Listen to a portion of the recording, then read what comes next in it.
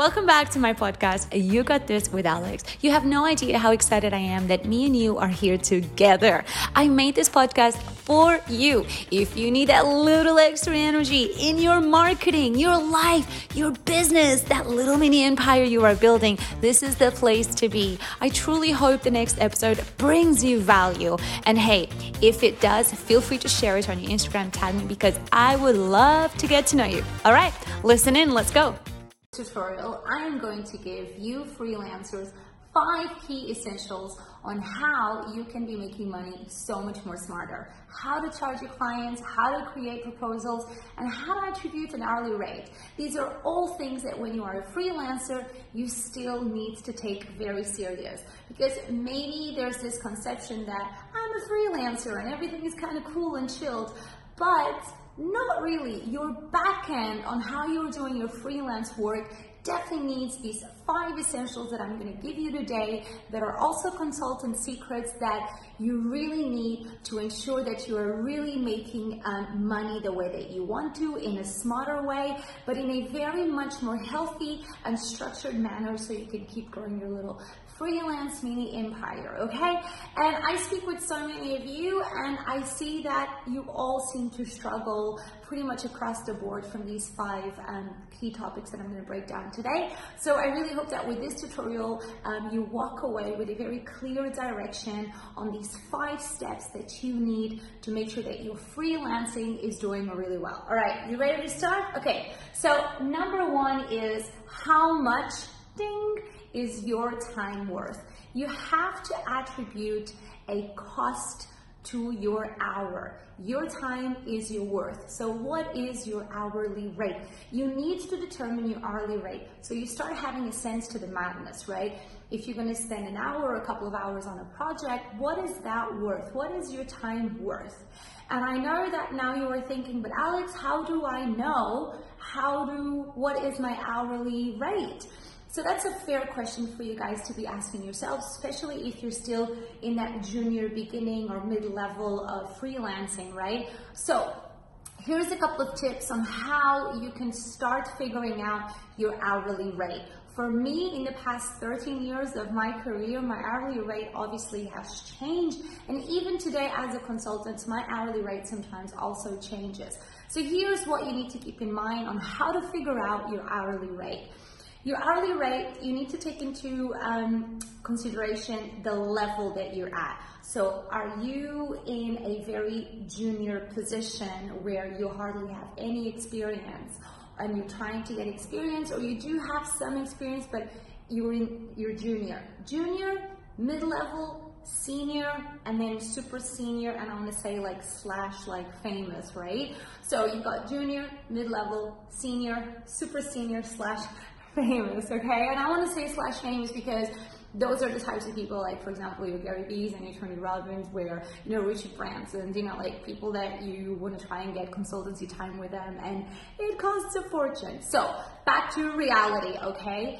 If you are in the junior, middle level, and senior level bracket, which is probably where a lot of you are in these 3 brackets, you have to kind of have a sense of what the market is, right? And the way to do that is to network and check out your other, for example, fellow freelancers or other consultants that you work with if you're totally lost. But there are hourly rates that can go from 150 dirhams to 250, all the way up to 500, 600, 700, and 1K, right? So these are sort of like the ranges that you'll be looking at, all the way from junior, senior, super senior, right? So if you are completely lost, try to check out what your friends might be doing, what your colleagues might be doing, what other people are doing. Check out their proposals or maybe information that they might have on their website. But you could be looking at 100 to 150 in the junior bracket, and maybe mid-level could be going from 200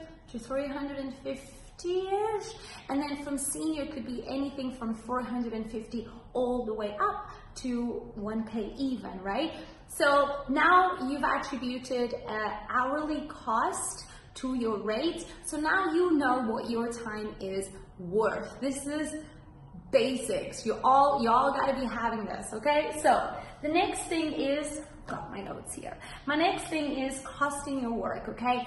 When it comes to costing your work is where I see so many of you literally mess up and get yourselves into so much trouble. When you cost your work, I've got 4 essentials, steps that need to happen.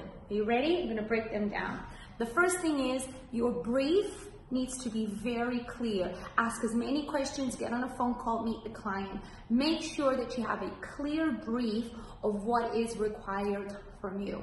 Second thing is scope. I call it the grocery list, right? The scope needs to be bullet point in as much detail as possible with what's going to go into your grocery list, or it's like a cooking recipe. Make sure that you include quantities. Oh, you want social media assets? How many? What formats? What sizes? Okay? So very clear brief.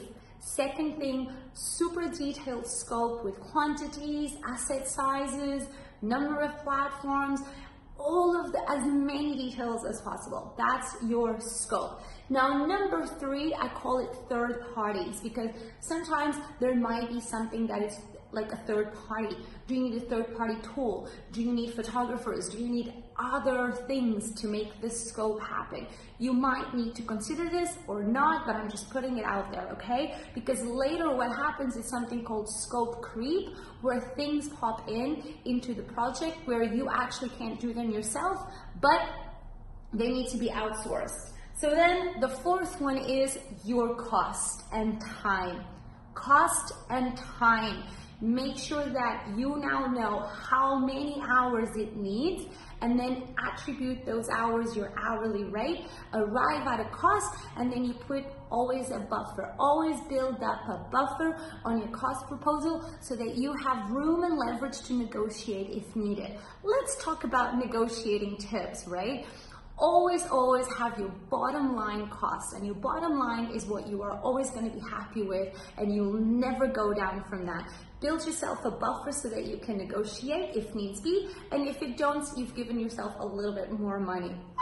There you go. Okay, we're getting to the end. Now, number 5 is delivering the work. A lot of you deliver the work right away without even getting paid. And you are sending out those amazing high-res files and everything, and you haven't even gotten paid. You're putting yourself in a position of having no leverage where the client can just run away with your work. Your final 50% payment, that's when you deliver all of the files in high res. Until then, you just send JPEGs or screenshots, but never the final files of your work until you get that last payment. So lastly is payment. This is where a lot of you go wrong. You have to stand your ground by your payment guidelines. If you don't, you only have yourself to blame as to work and not get paid. Only you to blame. You do not start any work without 50% upfront. Yes, 50% upfront to kickstart the work. And there is no shame or hiding on your payment terms. They need to be on your proposals, they need to be on your emails, and you have to be very comfortable saying them. Great, I can kickstart the work now as soon as you process the 50% upfront payment to activate the work. This is how you can say it. Make sure that you set an end delivery date for the 50% remainder of the project and delivery. When that happens, that's when you can dispatch all of the beautiful high-res printing files, finishing everything, when you then get that last 50% payment. Okay? So these steps is literally your essential guide to make sure that you're being super smart, people are not taking advantage out of you. It's all about costing your time. It's all about attributing the amount of time that it's going to cost you to do something, hours and time. Payment, get that 50% in and then your last 50% out, and make sure that your grocery list, your scope is to the most details of quantities and all of the details that it needs. If you follow these steps religiously at every single point with any client, you will be in such a good place to work smarter, make more money, and get better clients that are willing to work with you with this process. You don't want to be working with people that cannot honor and respect your process too, right? Takes two to tango. I hope you enjoyed this tutorial. If you got more questions around this topic, I want to hear them. Drop them below, share it with another freelancer friend, and I'll see you on the next tutorial. Mwah! Ciao!